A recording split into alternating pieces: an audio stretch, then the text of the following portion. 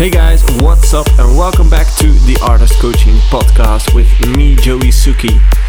Today you will be listening to some personal stories of clients of the Artist Coaching program. I've been getting a lot of messages from you guys asking me if artist coaching might be useful to you. What's the value in it? What can you get out of it?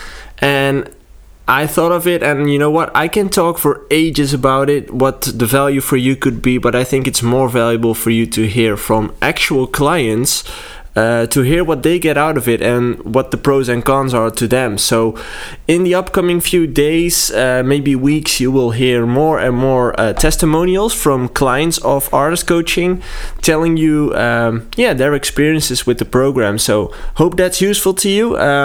Let me know what you guys think of it on social media, and have a great day, guys. See you next time.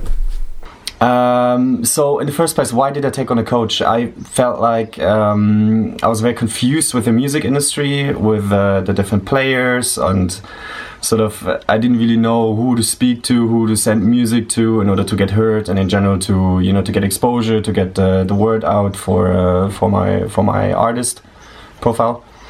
And I felt like speaking with you really helped me understand which strings I have to pull in the music industry in order to really get the word out there and to make my music project successful.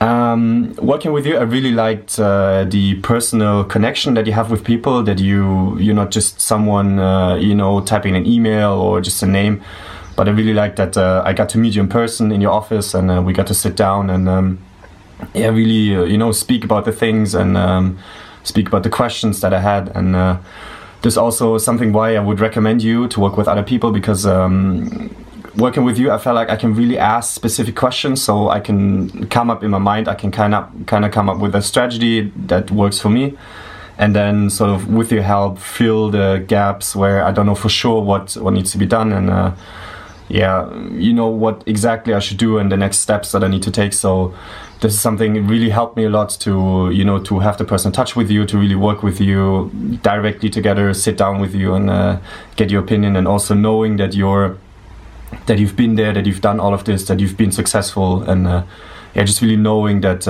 you know what's up and you know what's going on in the music industry.